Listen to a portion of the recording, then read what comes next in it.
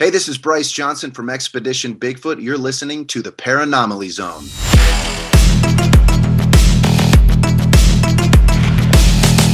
Look, I know the supernatural is something that isn't supposed to happen. It does happen.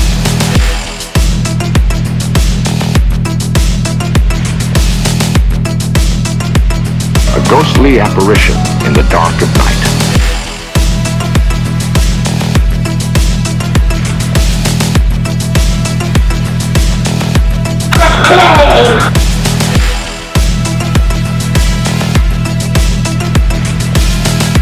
Human sacrifice, dogs and cats living together, mass hysteria.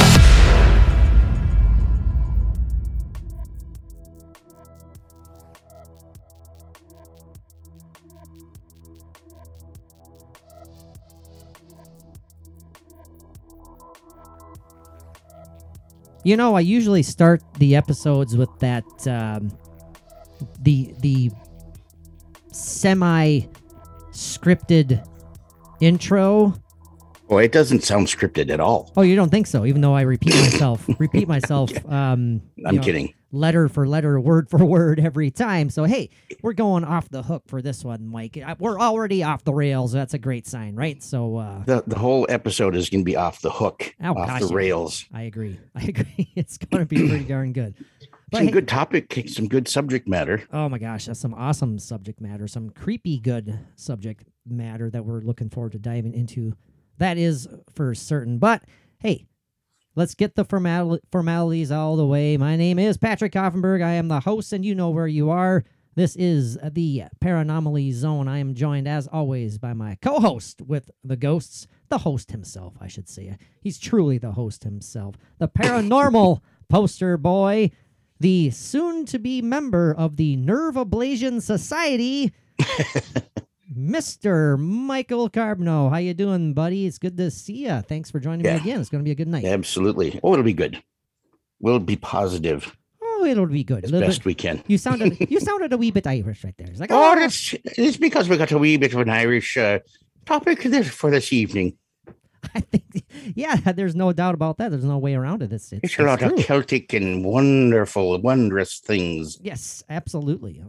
It'll be good. And it shan't be the leprechaun. It shan't be anything little like that. The little people. The little leprechauns. No, we're not going to be talking about little leprechauns. Just a wee little leprechaun. No, we're talking about something far creepier than that. We're talking about the Irish legend of the Banshee, Mike, and the she-hag herself, the Banshee. Gosh. You know, if there's anything, I mean, I find myself saying this quite often during every episode, it seems, but this topic truly does kind of creep me out. If there's legitimacy behind this, which, you know, longtime listeners know, we are open-minded to all of this as being very real, very legit.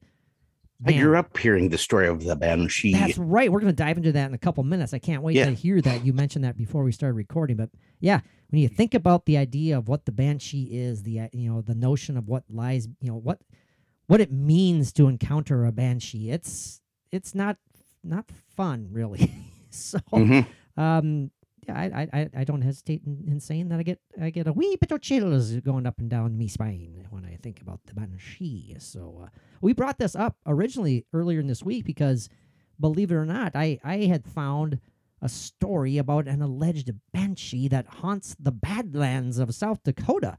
Right. And that was creepy. I had never heard of that, Mike. I have no problems in confessing my ignorance to that one. I had never heard of it. Had you? No, even with me being a Nodak and not a Sodak, but I am a Nodak, and I'm familiar with the Badlands, but I never heard that story. Now, briefly, before we dive into the meat of the episode here and do a deep dive into all things Banshee, simply speaking, it's a paranormal entity that is essentially a harbinger of doom. It's in the form of a female, and it goes beyond doom. Oh my gosh! Yeah, it's death. Right, it's death. it's death. And quite frankly, If you've ever heard of the phrase "scream like a banshee," well, there's reasons behind that. There's, yes, great reasons. The horrifying wail, the terrifying scream, the terrifying shriek of a banshee is enough to give you nightmares in itself. But we're going to dive into all of that. But Mike, I want to hear your story, because you kind of took me off guard there right before we started recording. You said, wait a minute, I have a family story about a banshee encounter. Yeah, and it's very, to me, it's a banshee. I mean, this is a story that I grew up with from when I was very little. I mean, like, people know that I've been in the paranormal situation and business for many decades, your whole life, basically, and many generations. Yeah. Well, there's a reason. I don't call you the paranormal poster boy for nothing, Mike. That's right. So, I'm still going to make a poster about that. I know. It was right by my you are the podcast. You are the co-host with the ghosts, so it's there's meaning behind that, Mike. Now, there is. It's interesting. It's interesting that you say that. I think it's a banshee. So when you say that, my initial reaction is, oh, so it's a story that, like, when you first heard upon it, and maybe even a few times after you heard it, you never really put the two together. I didn't. And my great grandmother, who was very English Irish, my grandfather's mother on my dad's side, she just didn't use the word banshee, but I will tell the story and you can kind of decipher from there and okay, sure. Put out your own opinion. Well, so I'm not going to, so you're saying I have to try and decipher what you are saying, like I won't be able to understand you, or you mean interpret it? That's kind of, okay. Gotcha. And Steve, my brother, when you are listening to this, if I have any of this wrong, let me know. But I think this is how I heard the story. You may remember it more than I do, but let me know. Anyway, so my grandmother and my grandfather, my father's parents, when they first got married, they were going to have not when they first got married, but when they're going to have their first child, which they did. They lived in a cabin, and this was in Canada, and their child, just a young baby, and my great grandmother, my grandfather's mother, she would, visit a lot, and she would be with them. And one time, the baby, young child, not old enough to sit up yet. Now, how would this young child relate to you? Can you? Well, it would be that one out. It would have been my aunt, I guess. Oh, sure. Okay. Yeah. Yeah. So, because I think it was a little girl, but anyway, there was. I can't remember who it was. I think it was my grandmother. I'm trying to remember the story from way back. Okay, so right, she had seen an old woman sitting on the banister of the stairs, going up the stairs. It's like a railing or whatever. Yeah, and laughing, like just this maniacal laughing. This old haggy lady. Oh God! And it was up there where the baby was. And when my grandmother had told my great grandmother what had happened, my great grandmother said that baby is not going to live for very long. Are you kidding me? I am not kidding. And the baby did die. Wait a minute. Holy shit. So to me, I think the banshee, holy cow, was a harbinger of the death of my aunt. And no one else saw this entity or what you not that I know of. Want to not that I know of. Describe it. That gave me chills, Mike. I've never heard that before. You've never told me that before. Okay, I thought I may have. Why wouldn't I have? I mean, that's an awesome story. I mean, not from my family or my aunt, but maybe maybe you did, but maybe I've forgotten. But yeah, man, that was, I don't know. That but, seemed new to me. But with the heritage of my family and of my great grandmother, I'm sure she would have thought right away that it was a banshee. Sure. I would imagine, and my great grandmother said that, or I guess from what she took from that is that it was a banshee that was the harbinger of the death of my aunt That's terrifying. as a young child. Do you? I'm kind of putting you on the spot. I know. Do you remember any physical descriptions that were passed on down? I think it was. She just said it was an old woman, haggy woman. Just and laughing like not a nice laugh. It was like Maniacal. just a crazy maniacal, witch laughter type thing. And it was sitting on the railing. Yeah. Good. That's the way God. I remember the story growing up. It'd be interesting to know like how large this thing was, or because that's something that is interesting about these encounters is that there's a variety, a range of sizes that some people who claim to encounter these banshees. Some of them say they're as small as 3 feet. Some of them say they're as large as nearly 10 feet tall. Really? So that's interesting and terrifying. Well, this must have been a wee banshee that was small enough to fit on the railing. On the of banister stairs. railings, yes. Yes. Good God. Okay, that's nightmare material, Mike. Wrapped her legs around the newel post. No, and that if even if this didn't happen, it's still a tragedy that poor baby passed away. Obviously. Oh yeah, well yeah, and and my grandmother that told that story that I, that it was just, it's coming from a first person that actually had witnessed this happen. Yeah. My grandmother would not have, carried this with her and told the story like decades, many, many decades after her child passed away. Yeah. But, man. yeah. Especially if there, I don't know. Maybe I'm sure there are several, wicked grandparents out there and great. Oh, you wicked thing. You wicked man, you or woman, whatever. who their sheer enjoyment out of life is like terrifying their grandchildren. Actually, before they go to a house and have to start wailing, they punch a time card like everybody, and they're just carrying their little lunchbox, and they got their little list of houses they got to go to. It's a job for them. They don't. Okay. It's not like it's 9 to 5 enjoying it. Okay. Yeah, I gotcha. Yeah. Wow. They would rather be have their own television series called Bewitched or something. Oh, okay. Or be a banshee. The Golden Girls. Yeah. Yeah. I don't know. Oh man. Well, thank you very much for sharing that, Mike. That was something.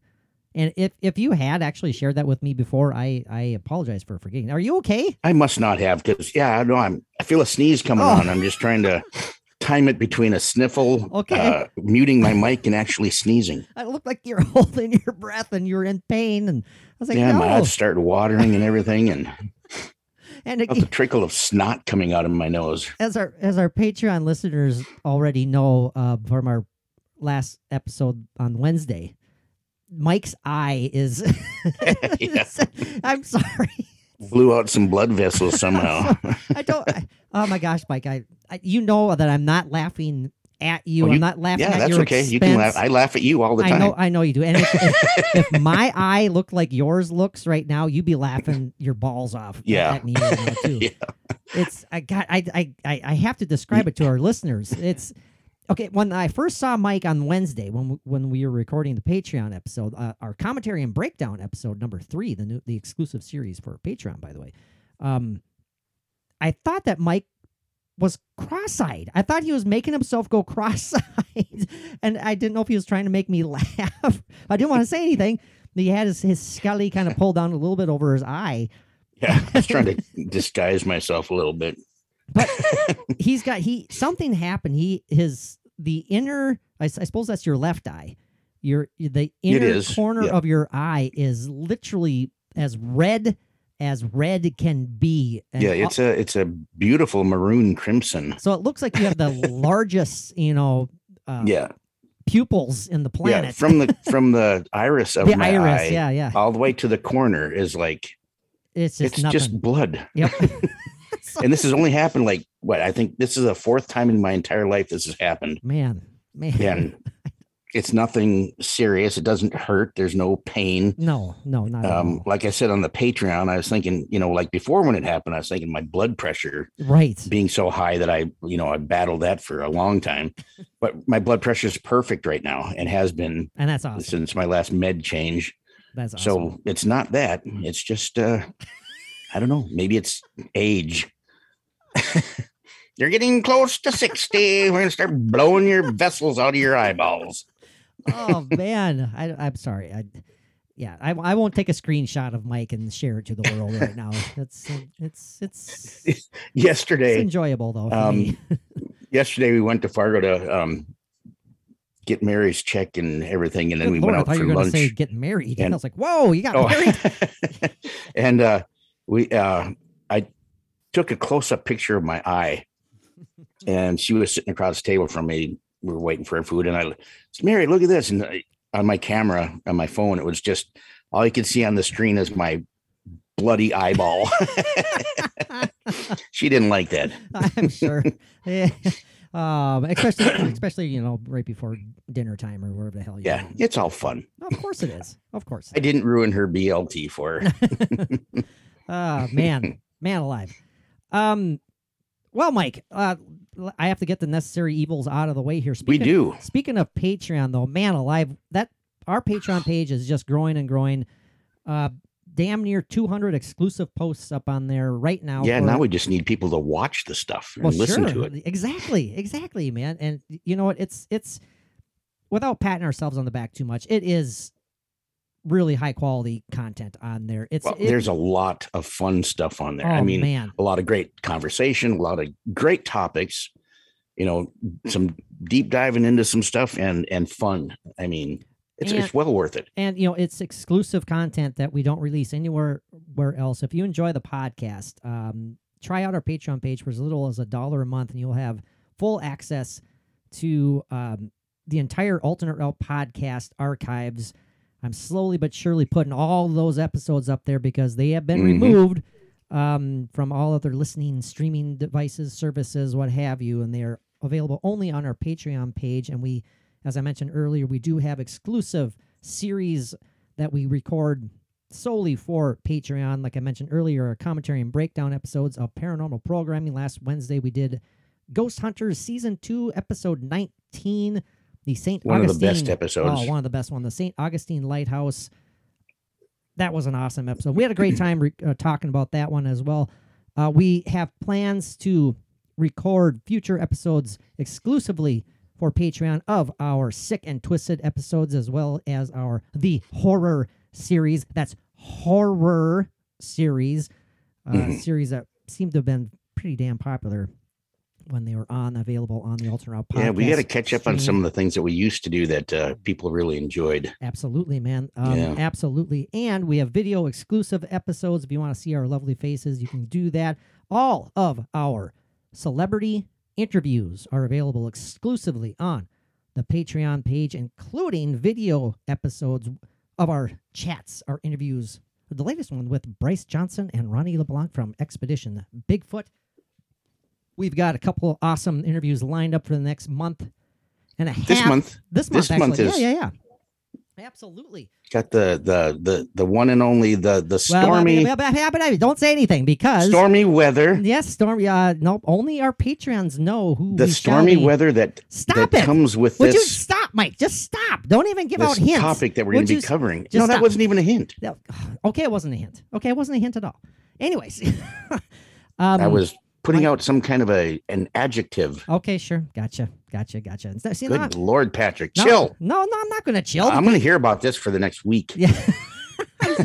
Anyway, go ahead. I could probably edit that all out, but I won't. You could. It's fun for our listeners to listen to you and me banter back and forth, like yell at each other.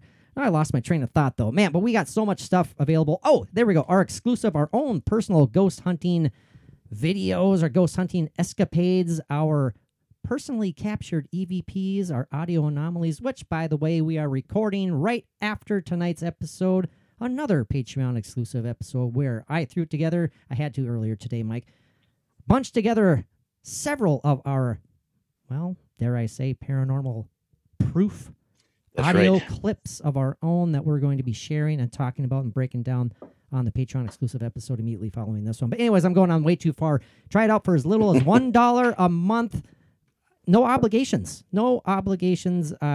Again, if you enjoy the Paranomaly Zone, I'm pretty damn sure you're going to love the Patreon page as well. So we'd love to see you there. Thanks. Oh, man.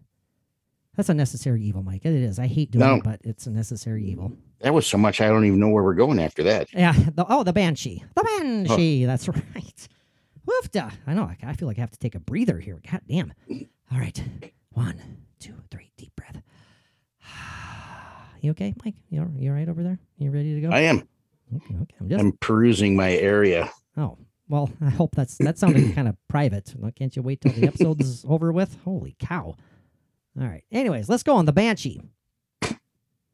The Banshee, modern Irish. The modern Irish meaning of a Banshee, Mike, is that of a fairy woman, a woman of the fairy mound, female spirit, essentially, in Irish folklore. And as we mentioned earlier, this spirit heralds the death of a family member. And how does that line up with your story? Good. Yeah, absolutely. God. Again, usually by wailing, shrieking, or keening. Now, I don't think that your story involved shrieking or screaming, but just that cackling laugh. Just right? that really nasty laughing. Yeah. And before I forget, keening, Keening, is a traditional form of vocal lament for the dead in Gaelic Celtic tradition. So you can just imagine that melancholy, very mournful singing. Wailing. The name is connected to the mythologically important tumuli, or quote-unquote mounds, that dot the Irish countryside. Now, descriptions, as I mentioned earlier today, they vary greatly, and it's interesting that they differ between regions. Regional accounts of a banshee, the physical descriptions vary from region to region, apparently, so that's interesting. Some accounts of her standing unnaturally tall, but the majority of tales describe her height and her status as that of short, anywhere between 1 foot tall to 4 feet tall. Wow, I've never heard that before about that shortness. So it is about the little people. So that that lines up with the with the fairy woman description. Right. Yeah. That's really interesting. That adds to the creepiness too. I don't know why this, the idea of encountering just this little 1 to 2 to 3 foot tall being. So are you saying little people aren't human and they're scary? Well, look at me. I mean, I'm terrifying. I'm short enough as it is, right? The exceptional shortness of a banshee often goes alongside the description of her as being an old woman. Now, that's again adding to the creepiness. Can you imagine being out in the woods by yourself, Mike, and you hear this melancholy lament sound, this lamenting wail, and the closer and closer this wailing gets to you, all of a sudden appearing out of the darkness is this 3 foot tall old woman, just wailing and shrieking. I don't like it. Well, it makes me again think of my grandmother witnessing this old hag sitting on the banister of the, and anyway. No, I don't. That's to me, that's absolutely terrifying. Now, in O'Brien's Irish English Dictionary, I'm sorry, I didn't mean to sound like that. O'Brien's Irish English Dictionary.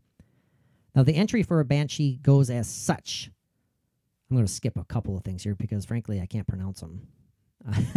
The she fairies or woman fairies, credulously supposed by the common people to be so affected to certain families that they are hears to sing mournful lamentations about their houses by night, so around their houses at night, whenever any of the family labors under a sickness, which is to end by death. But no families which are not of an ancient and noble stock are believed to be honored with this fairy privilege. That's interesting. So families not thought to be of ancient or of noble stock are believed to be honored with this fairy tradition. No families, I should say. So they have to be kind of coming from the the noble line, the noble ancestry, then they are to be, they're the ones who are, it almost makes it sound like they're blessed to be, experiencing these lamentations of the banshee. That's really, really interesting. You'd think it'd be the other way around, wouldn't you? Yeah. And I did read in that one spot where it said, if there is somebody that is of great nobility or greatness or a holy person, then they can actually be visited by a group of banshees. That's right. I remember you saying that. Yeah. Yeah. Well, but I guess if you're mediocre nobility or a holy person with a bad streak, you can get one. Very, very interesting. You never know.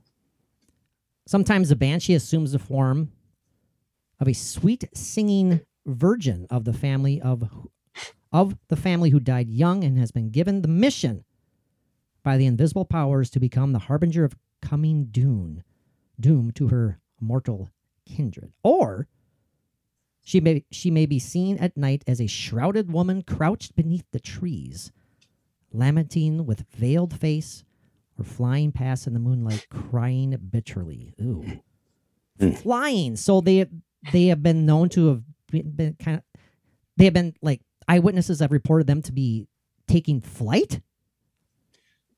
Moving at extreme speeds. The cry of this, the bitter cry of the spirit is mournful beyond all other sounds on earth, and betokens certain death to some member of the family. Again, we've mentioned that already, but to me that's just pure terrifying, Mike. I don't know how I would react. It's extremely terrifying. I it's hard to wrap your head around that idea. The idea of a harbinger of death in the first place is something that is... What would be the reason behind that? I mean, think about that for a second. Is that in any way a good thing? A harbinger of death, Mike? I think, Mike, are you being attacked by your dog or something? What the hell is happening right now? Well, yeah, I had some... Oh, dang it, dog. Leave that alone. Okay, I'm good. All right. Well, it can kind of give you a heads up on funeral plans.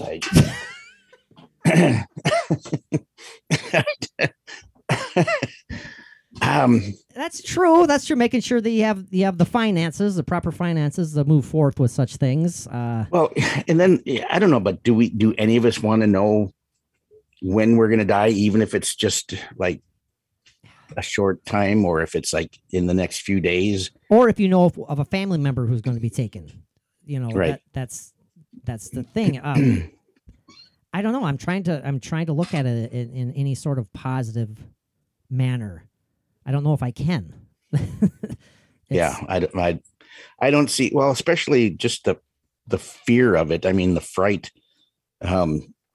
If you're sitting in your house next to a warm fireplace and just relaxing, and all of a sudden you hear this wailing out in your front yard. Oh God.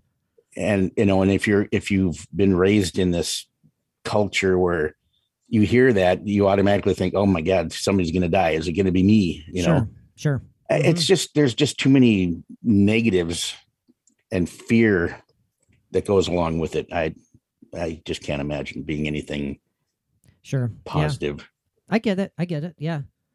And that just the notion itself of being aware of your own, I mean, we're all aware of our own mortality, but having a time frame on our own mortality, like, okay, you have such and such, you've encountered the banshee, and so within 2 weeks you're going to be dead. That affects every thought that goes through your mind, let alone every decision you make and every action you take. That absolutely affects the most seemingly minute, meaningless thoughts that go through your brain. So in some ways, that could maybe lead to causing your own death because of every decision you are making. You're making a decision to avoid death, but in some roundabout way, you're actually hastening the ultimate outcome. It can't help. That is another I guess, not description, but interpretation of of the appearance of a banshee is not necessarily as a harbinger of death, but the cause of death itself. I read about one encounter earlier today of a man who claimed who have encountered a banshee, and 2 weeks later he had passed away.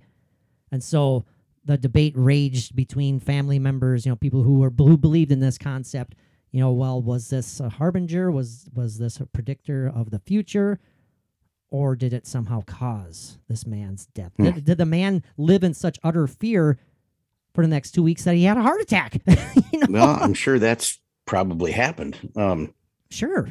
I mean, why not? I mean, I don't know, Mike. Now, there is an interesting article here that I found from mysteriousuniverse.org. It's a cool website, by the way, if you're not familiar with it. And this article, it's quite long, so I won't bore everybody to death by reading all of it, but it does have some descriptions of alleged encounters with banshees. So I thought we'd dive into a couple of these. This one, it's funny, the first one I read right here, described as a filthy old hag. Yeah. The word banshee comes from the Old Irish baint side, meaning roughly fairy woman of the fairy mound, which you said earlier today. So, you ready to hear some of these kind of ghostly tales of encounters with banshees, Mike? Yes, I am. I'm intrigued. Are you intrigued? You're not falling asleep yet, like every listener out absolutely there? Absolutely not. Okay. Oh yeah, that reminds me. I do have some alleged audio of encounters with a banshee. Particularly, it's funny that you said that the one that the tragic story basically that you shared about your family, the one was laughing maniacally. Did it sound anything like? Yeah. Or did it sound? It could possibly have been. Or was it more like? Is that something? Yeah, more like that. Something like that. Okay, all right. That's eerie. That's eerie. As long, but the thing is though, I thought your story was for certain going to include the terrifying shriek, or the terrifying. Let's hear it.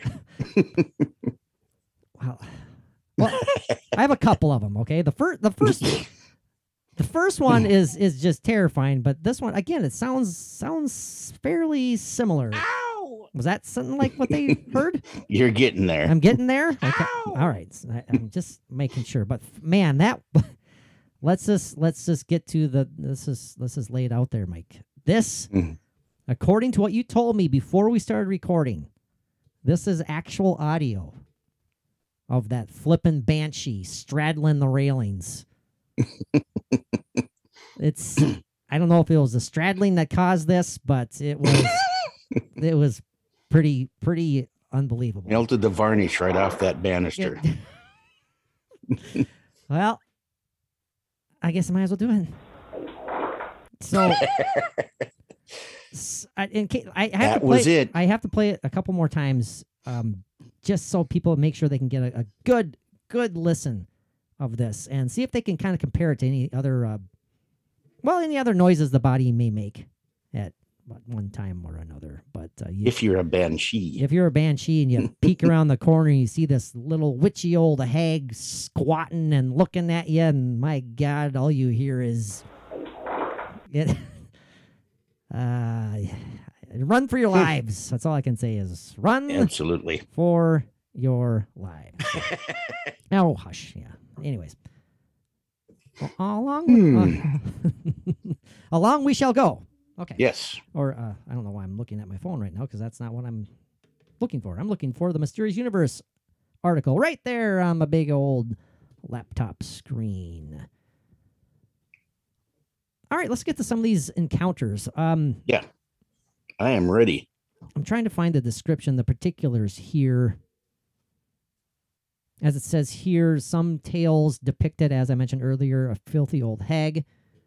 Others claim to have encountered a banshee that's taken the form of a young maiden of exceptional beauty. That's interesting, very interesting itself. That's kind of that's almost like it's trying to fool you almost. Yeah. Oh, yeah. It could very well be. Because I'm not getting a good vibe from the banshee, Mike. I mean, if our listeners are so smart. If we're totally going down the wrong path, let us know. Maybe they are more well known to be, to take form of exceptional beauty, and something that's more pleasing to the eye, more seductive, so to speak. Yeah, let us know. Others have claimed that it takes on a more animalistic or even monstrous form with the head of a bird or a hare. This is it's strange that there's so many varieties of from one extreme to the other. Well, like I said, because all the physical descriptions, they vary from region to region, right? Area to area, country to country. It's like their own takes on them almost, which is, take that as you will. Every country has its own history, has its own mythology, has its own, tall tale, so to speak. I'm not saying this is a tall tale, but, well, here we go. This first description, it was written down simply as this. An eyewitness described it as a woman of no earthly type with a queer-shaped, gleaming face. You can tell how old that is because that word is not acceptable. What word isn't acceptable? The Q. The Q word. Q. No, that started with the Q. I must have broke up. Oh, I got it. Yeah. Gleaming face, a mass of red hair, and eyes that would have been beautiful but for their expression, which was hellish. She had on a green hood after the fashion of an Irish peasant. That's kind of interesting. Again, clothing, eye color, and hair differ on basically what region these accounts take place, as does the size. As I mentioned earlier, it can range from 1 to 8 feet tall, if not taller. And again, when it's 1 foot tall, that I think of fairies, Mike. That's, so there's the connection right there. Excuse me. Are you okay, Mike? Yeah, I just muted my mic because a train was going by. I'm sure that was. I didn't hear it at all, actually. Okay, it was getting louder. Oh, good job. I didn't hear it at all. Yeah. Now, a popular account was mentioned in a book called The True Irish Ghost Stories.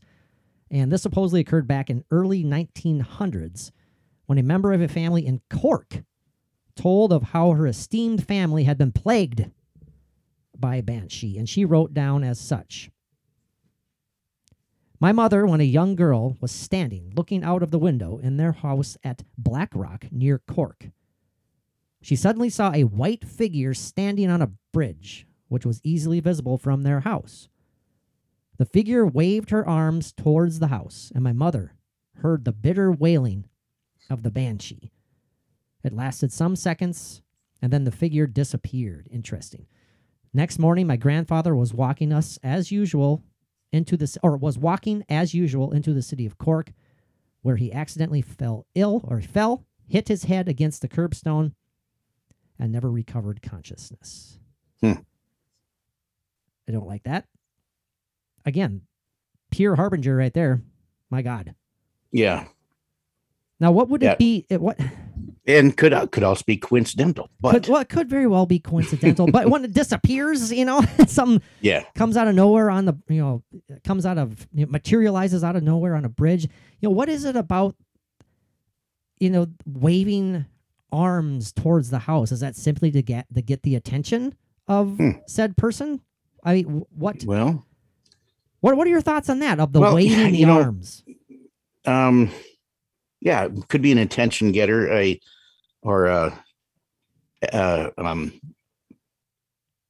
could be an exclamation mark to the wailing. It's like, kind of making it more intense. Sure. Because if somebody peeks out the window, it'd be one thing to hear the wailing, which would be bad enough. But if you see some freaky looking thing waving their arms and wailing, right. Yeah, that'd be a little bit more weird and creepy. Yeah. Maybe it's trying to beckon them out of the house to come out. Maybe does that somehow conjure up more energy doing such a such a thing. Like Yeah. you said, maybe it makes it easier for them to break the veil through Yes. us. So us. Or it could be directing a plane that's landing. It could be. Yeah, right. You never know. Even though this was the early 1900s, it could have been. You never know. You never Yeah. know. Not sure if where Orville and Wilbur Wright were at this time. Maybe they're the reasons behind all these Banshee stories. That's in March 1900. This is another story here. So 122 years ago, if my math serves me correctly. My mother was very ill, and one evening the nurse and I were with her arranging her bed. We suddenly heard the most extraordinary wailing, which seemed to come in waves round and under her bed. Oh my God, terrifying. Naturally, we looked everywhere to try and find the cause, but in vain. The nurse and I looked at one another, but made no remark, as my mother did not seem to hear it. My sister was downstairs sitting with my father. She had heard it and thought something terrible had happened to her little boy, who was in the bed upstairs. She rushed up and found him sleeping quietly. My father did not hear it. In the house next door, they heard it and ran downstairs thinking something had happened to the servant. But the latter at once said to them, "Did you hear the banshee? Mrs. P must be dying." Very interesting. So they heard that from inside the house. Inside the house, under and around the bed. Yeah. Okay. So that's one thing that I was wondering about my family story. But not everyone, I'm sorry for interrupting, Mike, but not everyone in the house heard it. Right. Okay. That's interesting. I mean, the ones around the bed, obviously the mother and the nurse heard it. I was always under the downstairs impression that the banshee is outside the house and wailing outside. Yeah. But like, if my family story is a banshee being in the room there, on the banister, and now this, is another story where something was heard under the bed or around the bed of this person. I mean, so yeah, that's interesting. It doesn't have to be outside, like I was wondering. I thought that before. That's interesting, though. The neighbors heard it, but again, who's to say that the sound wasn't somehow coming from outside, but just how they were interpreting it? It seemed like it was coming from in the house. It could be. No one is to say. But they heard it and they didn't see anything. Right. Yeah. Okay. Now, another account comes from 1894, and it concerns an odd experience of a boy at a boarding school. It goes as such. A few years ago, a curious incident occurred in a public school in connection with the belief in the banshee. One of the boys, happening to become ill, was at once placed in a room by himself where he used to sit all day. On one occasion, as he was being visited by the doctor, he suddenly started up from his seat and affirmed that he had heard somebody crying. The doctor, of course, who could hear or see nothing, came to the conclusion that the illness had slightly affected the boy's brain. However, the boy, who appeared quite sensible, still persisted that he heard someone crying, and furthermore said, "It is the banshee, as I have heard it before." The following morning, the headmaster received a telegram saying that the boy's brother had been accidentally shot dead. Wow. That's spooky. And how many times does stuff like this happen, Mike, that and through no fault of theirs, through no fault of any sensibly thinking doctor, that is merely pushed aside as you're imagining things, or you're sick, and your mind is playing tricks on you. Your lack of oxygen to the brain right now, boy. It's affecting your thoughts, your ability to hear and speak, and any number of things. How many times has that happened through the course of history? It's got to be, more often than what you could imagine. Countless. Countless times. Well, I could read a couple more, I suppose, unless you're bored to death already. Mike, are you bored to death? No, I'm not. Oh. I am not easily bored.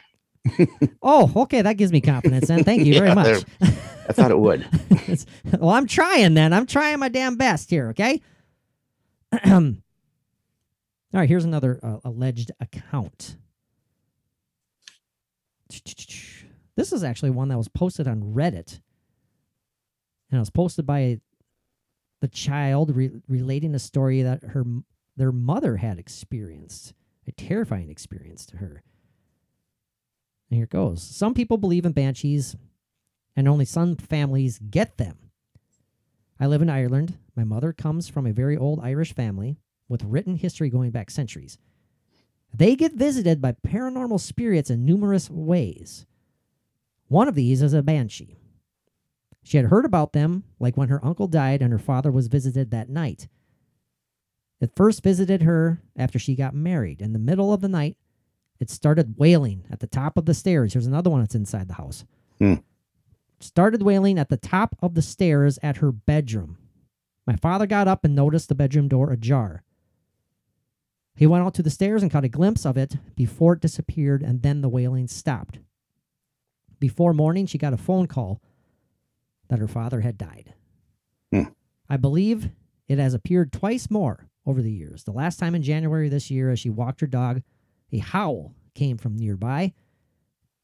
She knew what it was and ran back home. A very close friend and our neighbor dropped dead suddenly the next morning. Good Lord. This writer's pretty blunt here. Dropped dead suddenly the next morning. Most people don't believe, and it seems people don't get these death warnings anymore. Well, I don't believe that they don't get them anymore. I think they're getting them all the time. Yeah. Especially in the old country, I bet they're getting them. Yeah. Well, a lot of these encounters, they're all creepy and terrifying. I highly encourage everyone to go to this article at mysteryuniverse.org. Bizarre encounters with real banshees. There's some great stories there. Go check them out because I don't want to share too many more right now. Well, I'm going to stop right now, actually. Yeah, and hearing those stories, it really, for me, puts my family story kind of in that right in that category. I love that. That sounds terrible. I don't love it but how fascinating is that, Mike? That is just, creepy, eerie, but yet fascinating. I don't want to encounter a banshee. No. I'm sorry. You hear that, banshees? Stay away, damn you.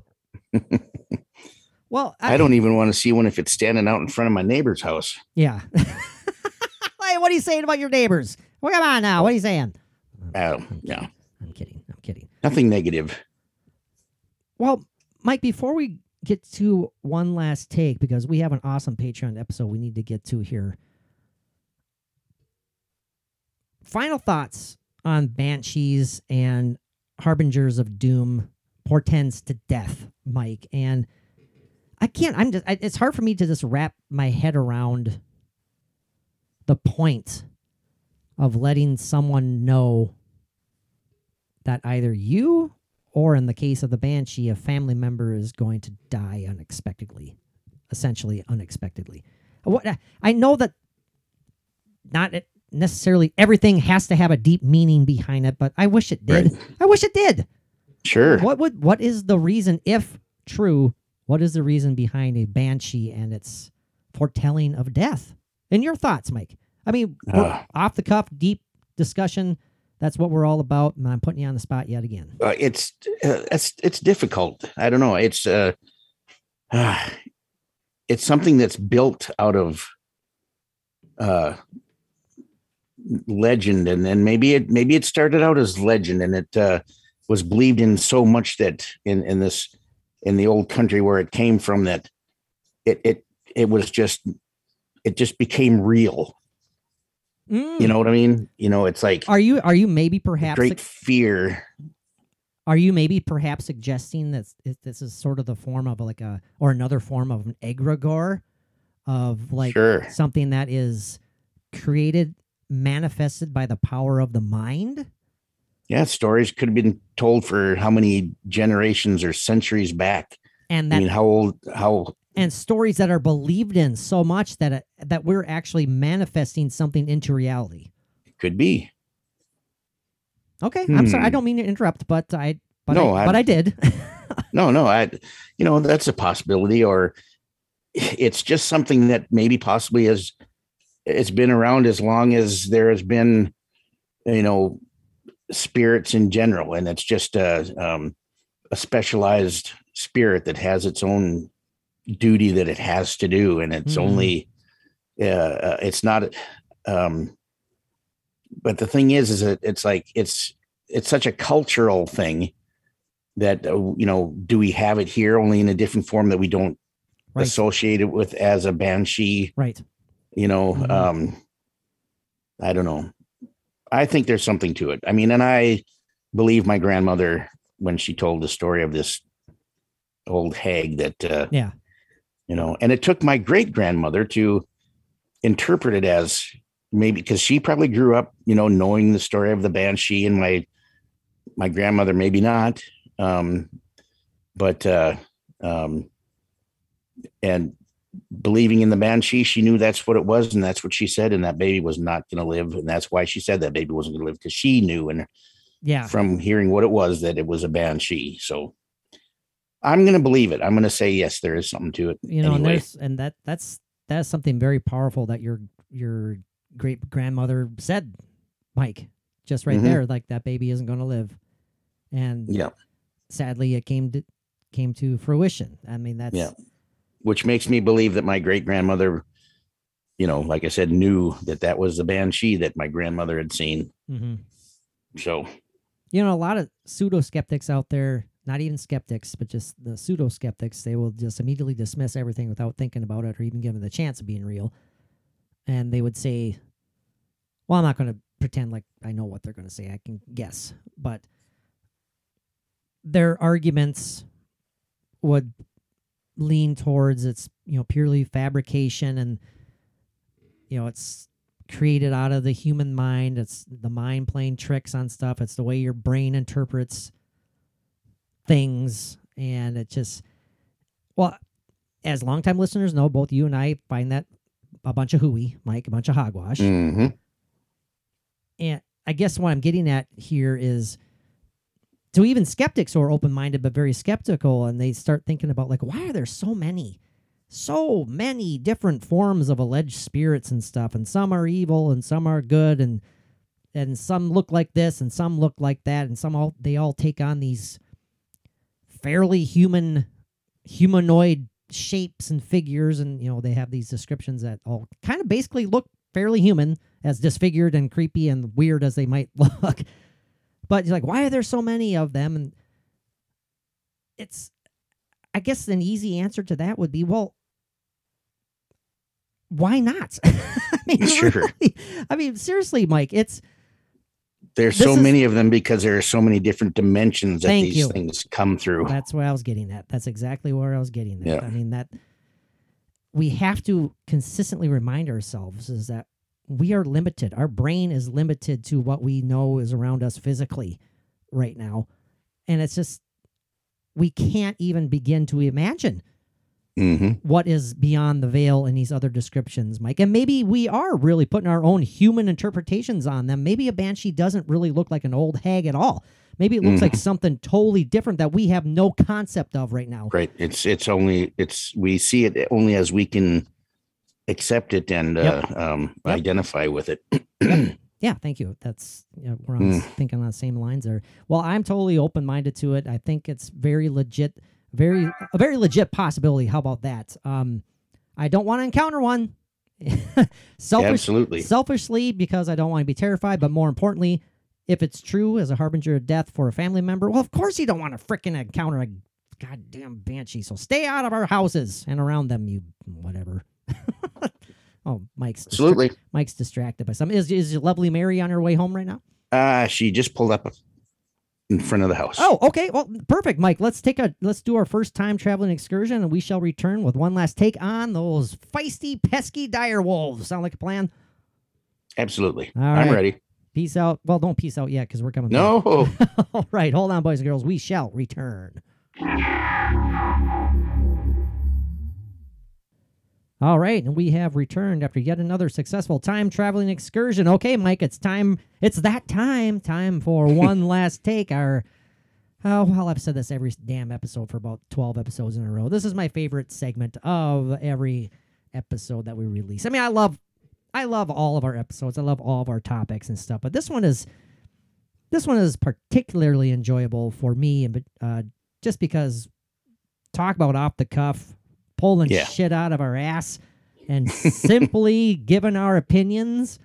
Given our one last take, yay or nay, no shades of gray on any number of alleged paranormal / cryptid / whatever the hell you want to call it, any sort of mysterious or strange thing we talk about and we give our one last take. And tonight, we're talking dire wolves, Mike. Now, our listeners may be saying, well, what the hell, guys? Dire wolves were real things. What are you going to talk about here? I mean, there's not really much to talk about. They did exist, but the question is, do they still roam this earth, Mike? Yeah. Did they die out 10,000 years ago like science says they did? Right. Or are they just train? You cannot hear that train. I hear it this time. Yep, I absolutely hear it this time. That's cool though. It adds a little ambiance to the episode. It'd be cooler if it was a ghost train, but it's not. Oh, you shouldn't have said anything. You should have acted like I was like, what? What is that? That would have been cool. But yes, they did exist. They roamed and hunted, and they were actually they were in competition with like how do you call them? What would you call I call them the saber-toothed tiger, but you have another name for them, I believe. The Smilodon, Mike. The Smilodon, that's correct. Or some people say Smilodon and stuff, but yes. I say smile just because of their giant canines. And so, hey, what do you expose when you smile? Well, your canines and all your other teeth. So why not Smilodon? Yeah, we're talking about the giant saber-toothed cat, massive fearsome hunter, and like you said, they roam this earth around the same time as these massive fearsome hunters. The dire wolves did themselves. Yeah, man. And dire wolves were kind of opportunistic. They would actually, from what I was reading and how science or whatever paleontologists figure this stuff out, but dire wolves could actually steal food from the Smilodon and just, they were very very hardy, tough wolfen type creatures. Well, I'm assuming they hunted like modern wolves did, and they hunt in packs, and so you get a number. And Smilodons did not. Right, they're solitary hunters, maybe one or two at most. But the I can picture dire wolves severely outnumbering, the large saber-tooths, and just saying, nope, this is ours. Get out of here. So yeah, absolutely. Well, just so we can get some of the facts out of the way here, dire wolves, one of the most famous prehistoric carnivores that have ever existed in North America. The time of existence in the Americas and in Eastern Asia was the late Pleistocene and early Holocene, the epochs 125,000 to 9,500 years ago. The first specimen was found in Ohio, I believe, in 1854. But it says here the species was named in 1858. So I'm looking at a mounted skeleton here of a dire wolf in Sternberg Museum of Natural History. I love museums. I need to get back to a museum. Too. What is the last museum that you visited?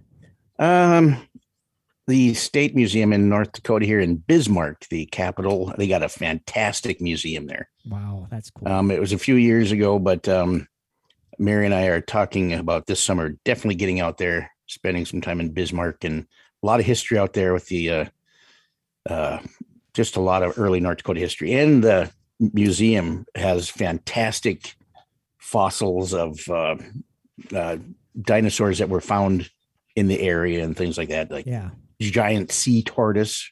Oh gosh. Yeah. Sea turtle. I seen a skeleton that was amazing, but yeah. The giant ground sloth, I think there's one of those there. Giant bison. Yep.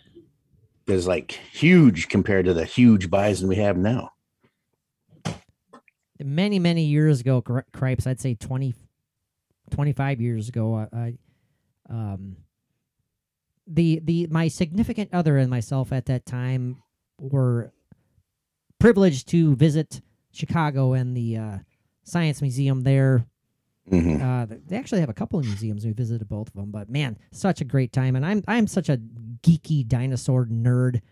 Like right when you walked into, I believe it was the Chicago Field Museum. Correct me if I'm wrong on that one, but back then, right when you walked in, the first thing that you see is this massive mounted brachiosaur skeleton. That would be awesome. That's like 45, 50 feet tall. Yeah. Which is ginormous, but not necessarily the biggest brachiosaur out there or the biggest sauropod by any means. But my God, very humbling when you stand next to those. But my favorite sauropod is actually here we go. Obviously the Brontosaurus. Here we go, everybody. Here we go. I could just Mike. You just can't hold back, can you? I can't. Damn it! Maybe you know what? There's an idea that's popped in my head. We're gonna do one last take on the goddamn Brontosaurus versus Apatosaurus argument. There you go. Why don't we do that one of these days? I think the most fantastic museum, I don't remember it very well because I was so young, but I remember being really, really great, was in Toronto, Ontario.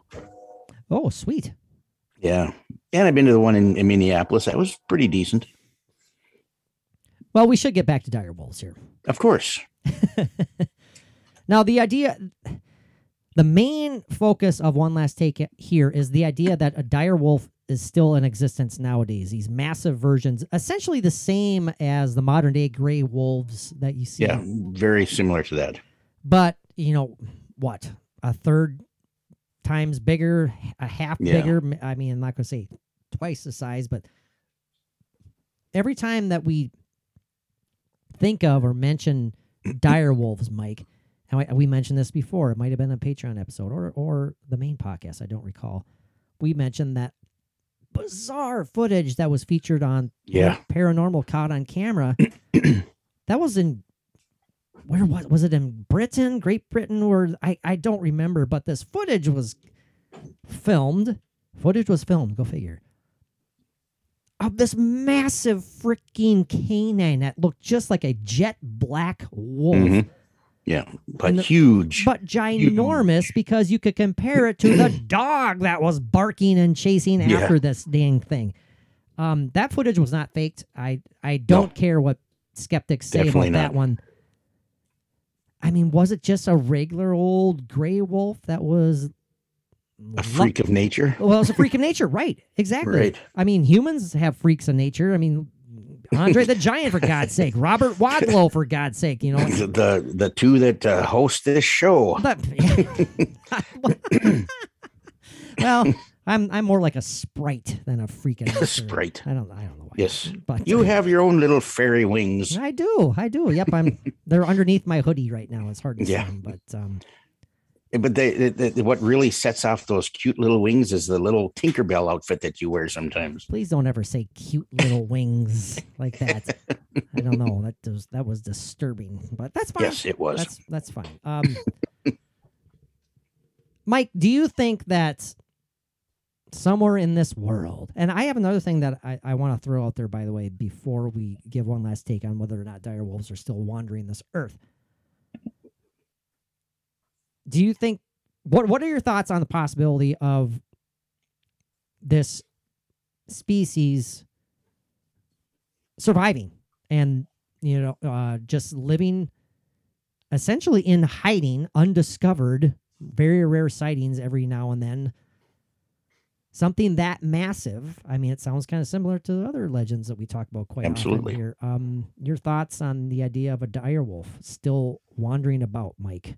I think it's only one of many things that have existed that we don't even know about yet. Mm-hmm, mm-hmm. Does the idea of a dire wolf out there, a massive wolf, does that kind of creep you out, Mike, or is it something that you're like, oh my God, that's awesome? I think it's absolutely fantastic. I mean, you don't, we don't hear of attacks or people being killed by these, but if something was killed by a dire wolf, or a pack of them, there wouldn't be anything left of the person to find, but I'm sure. But I think it's fantastic. It just has to be proven. Okay, sure. Hey, and that's just what we're all about, right, Mike? We're here to prove things. Yeah, prove things on the Paranomaly Zone. I almost called us the Ultimate Route Podcast there again. Good Lord. We're here to prove that we're not idiots all of the time. Now, the average size of a dire wolf, prehistoric dire wolf, was 150 pounds, and that's pretty darn big. That's pretty massive.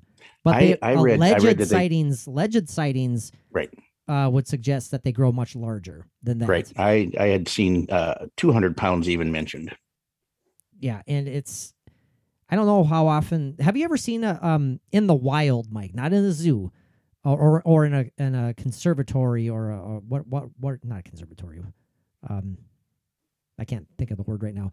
Have you ever seen a full-grown wolf up close? I have not in the wild. Okay. There was an experience that, again, the same significant other I mentioned earlier. We were driving back at night from. Well, it's not going to make any sense to people outside of central Minnesota right now. We were driving back from a town called Detroit Lakes, and we were heading back home here at night. It was in the winter, was it in the winter? Or I want to say it was in the winter, like early winter. Long story short, though, we both saw this massive canine, white/gray, very, very thick fur, dog-like creature. It wasn't a gigantic German Shepherd. It wasn't a Husky. It wasn't a Alaskan Malamute. Long story short, again, I think we drove past a flippin' massive wolf walking on the side of the road, the main highway at night. It was ginormous. I mean, you don't get a true appreciation how big these things are until you see them. And if this wasn't a wolf, I don't have a clue what the hell it could have been. Yeah, that does remind me of a time, and I'm not saying it was a wolf, but I can't imagine that it would have been anything else. So I take back my what I said about not seeing a wolf, but I'm not 100% sure that this was a wolf. But this is in North Dakota, driving on a country roads, and oh, Mike's dying. Excuse me. You okay? I'm good. Okay. But there's a lot of coyotes around. I mean, and they're kind of just a scraggly looking, skinny things, whatever. But I was driving and I saw this. Well, I automatically thought it was a coyote, but it was kind of on the other side of the ditch, closer to a field, and just walking along. And we're going in opposite directions. And as I got closer to it, it was so much bigger than a coyote. And it was actually kind of a thing where you'd say, wow, that's beautiful. I mean, you don't usually say that about coyotes, Sure. But, and if I saw a wolf at all, that would have had to have been a wolf if I'd seen one at all. But, which isn't a far stretch, because where I was at, if you go straight east from there, and Minnesota isn't far away from where I was. And in that area, straight east, there have been reported of wolves in that area. Okay. Well, that makes sense. So that would make not sense. far away. So, I mean, and there's a river there. It could have came in, walked along the river, and, where there's trees and everything. And so I could very well have maybe seen a wolf. And, in my thinking about it, it was just too much and too big to be a coyote. But, Sure. around here, that's the first thing you think about when you see something like that. It's a coyote. But this thing was definitely much, much bigger. No, Mike, what are your thoughts on, I have to throw this out there. What are your thoughts on the idea of a dire wolf being of demonic origin? Because that's out there. That is out there. And Mike immediately scoffs at it. But that's out there. Let's talk about that. Oh, a sure. little bit. Well, yeah, I mean, there's all theories should be talked about and discussed, but I mean, of course, I don't buy that, because I just, knowing that they were a real thing at one time, and that, they could have survived until now, that just makes them just a living creature, a demon dog or demonic. For me, I'd say no. well, that's no fun. But I would also like to hear from somebody that does think it's a demon dog or a demon animal. And I'd love to hear what makes them think that, or what makes them believe that. Now, paleontologists have said that dire wolves were much more ferocious than I'm sure. modern day gray wolves, which would make sense. I mean, they had to be. Yeah. Well, look at the competition that they had compared to Right. what wolves would now. I mean, wolves and bears, of course, big competition there, but Yep. But still, yeah. I mean, so that fact right there might lead to, mythological legends growing about, these are more than just mere, physical manifestations themselves. They are something more spiritual, darkly spiritual. Right. I'm not dismissing it entirely. I want to make that clear. Again, Macy agrees with me. I hear her in the background. A little bit there. Yeah. I mean, she could very well grow up to the size of a dire wolf, Mike. The way that she's going, or she's slowing down finally a little bit. I think she's kind of slowing down, but yeah. Probably got those massive paws still going though, huh? Mm-hmm. I just read something here that suggested that some dire wolves grew to the size of small horses. Geez. Nearly 500 to 600 pounds. Wow. I couldn't imagine seeing something like that. Wow. That is terrifying. Again, who's to say? I mentioned earlier, Mike, Robert Wadlow was 9 feet tall, for God's sakes. Right. He was 480 pounds. Everyone throws out Andre the Giant, 7 foot tall, 500 pounds. I mean, there's every animal species out there has giants. Why do you think people mount their giant northern pike on the wall? That's bigger than average. It's a freak of nature. So why not? Do these things still roam the earth right now? That's a question. Man. Do we want to... Well, you already kind of dismissed the idea of it being of a demonic nature, or possibly being of a demonic nature. Mike immediately went like, nah. Yeah, I did. So, for this, we'll focus on the idea of them simply still existing. Oh shit! I'm sorry. Again, this is off the cuff, but I just remembered, fans of Game of Thrones out there, that dire wolves play a massive part in Game of Thrones. Massive I still need part. to start watching that. Oh my God, Mike! I can't believe you haven't. I know, Mike. I'm telling you right now, you will love it. I know you will love it. You'll be hooked after one episode, and you'll be like, after 2 episodes, you'll be like, how have I not watched this before? Yeah. And where can you find it again? I don't know if I have. HBO Max, baby. Yeah, see, I don't have that. I thought you said you had HBO Max. I have direct Discovery. I have that. That's not. I have Netflix. I could have swore you said you had HBO, unless we were talking about you getting HBO. I would have to get it. Could watch it. Oh, it'd be worth it. It's not that expensive. No, it isn't. It actually isn't. Yeah. So.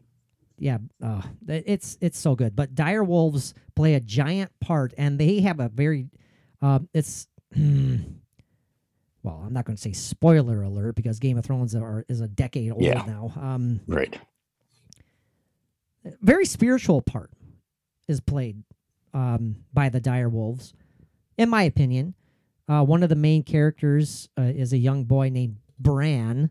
And I don't want to give anything away, Mike. Is his middle name Muffin? It is not Muffin. Oh. I wish it was. I wish it was, now that you mention it. I'm not going to spoil anything for you, Mike, but he suffers a physical ailment of some sort early on, and at several points throughout the books and the series. He incorporates the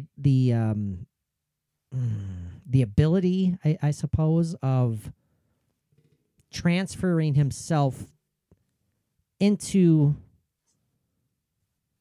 the body of a dire wolf and seeing through the eyes of said dire wolf for various reasons, and it's fascinating. It's awesome. I know you'd love it, and I didn't give. Oh, I know I would. Yeah, but so. Maybe I'm kind of not tarnished, but I can't get away from that idea. So I keep thinking of dire wolves in a spiritual sense. But for one last take purposes, Mike, let's just do it without wasting any more time. Do you think that giant wolves still wander this earth right now as we speak?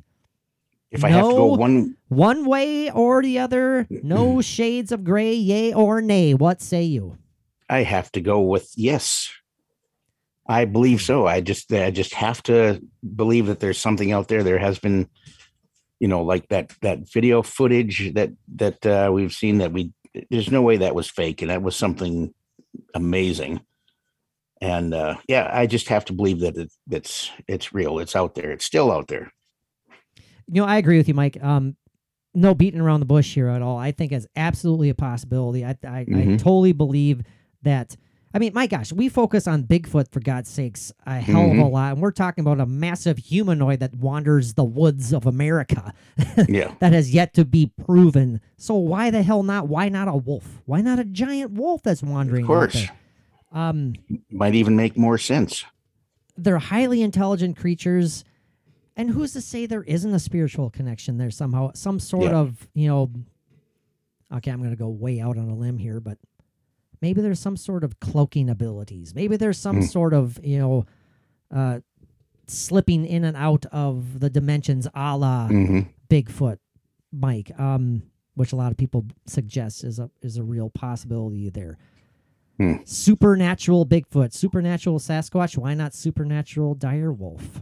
What would be awesome is to have a Bigfoot sighting where the Bigfoot and the dire wolf are standing there together. A Bigfoot riding a dire wolf. And or a Bigfoot throwing a stick for the dire wolf to chase. Fetch, and he boy. Brings back. All of a sudden you see the Bigfoot start hopping up and down, clapping his hands. You're going to see a Bigfoot going, sit, boo boo, sit. And then a dire wolf, woof, woof. Oh, good dire wolf. Drops him a plum or something. I don't know. I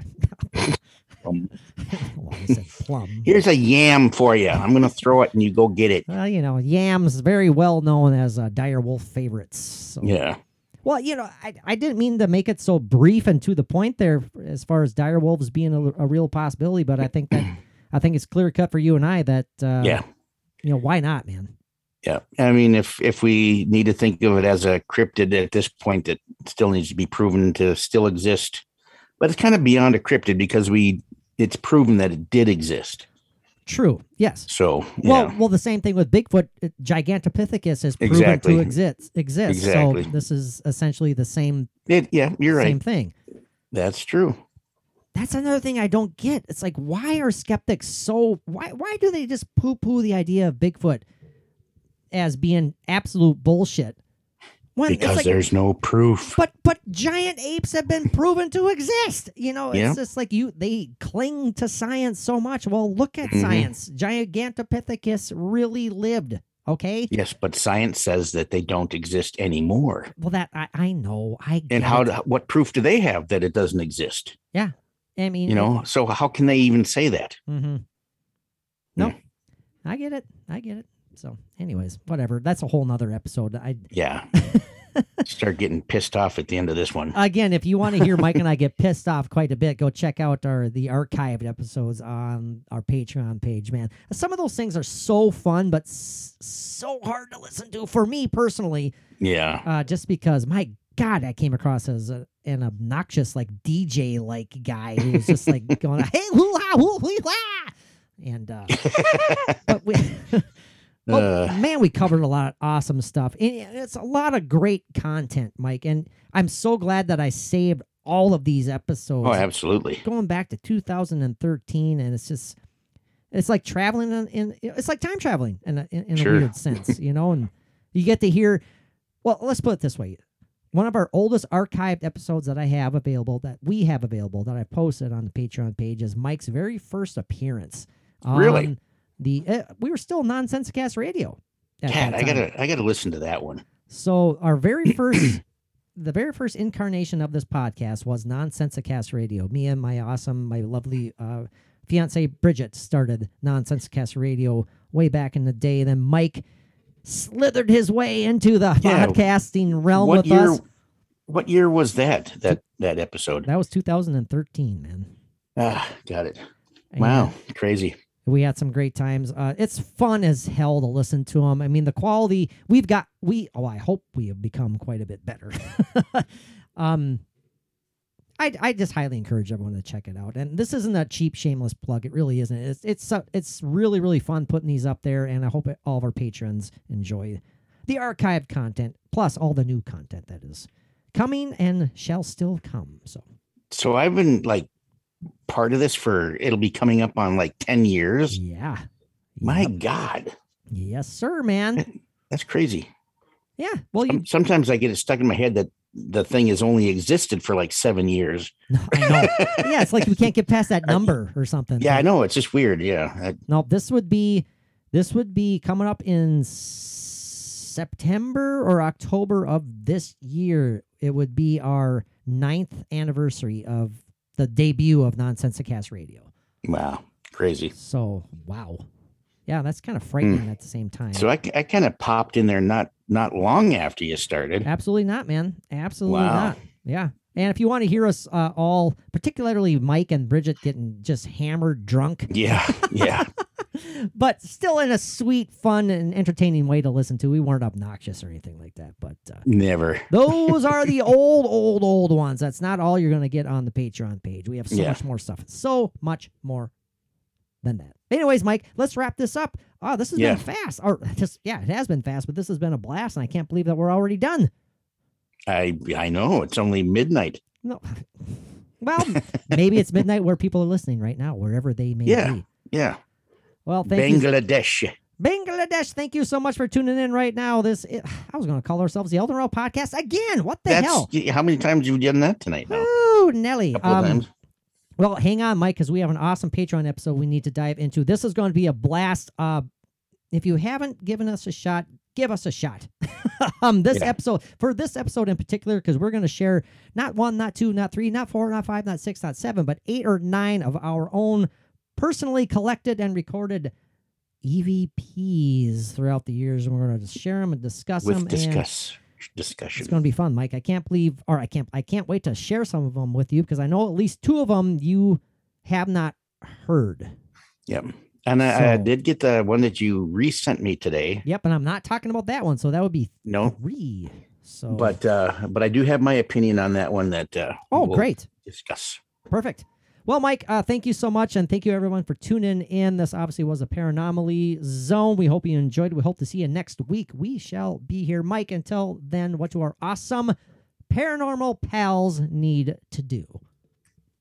Peace be with you. Peace out. Good Lord. Okay, thank you for saying that.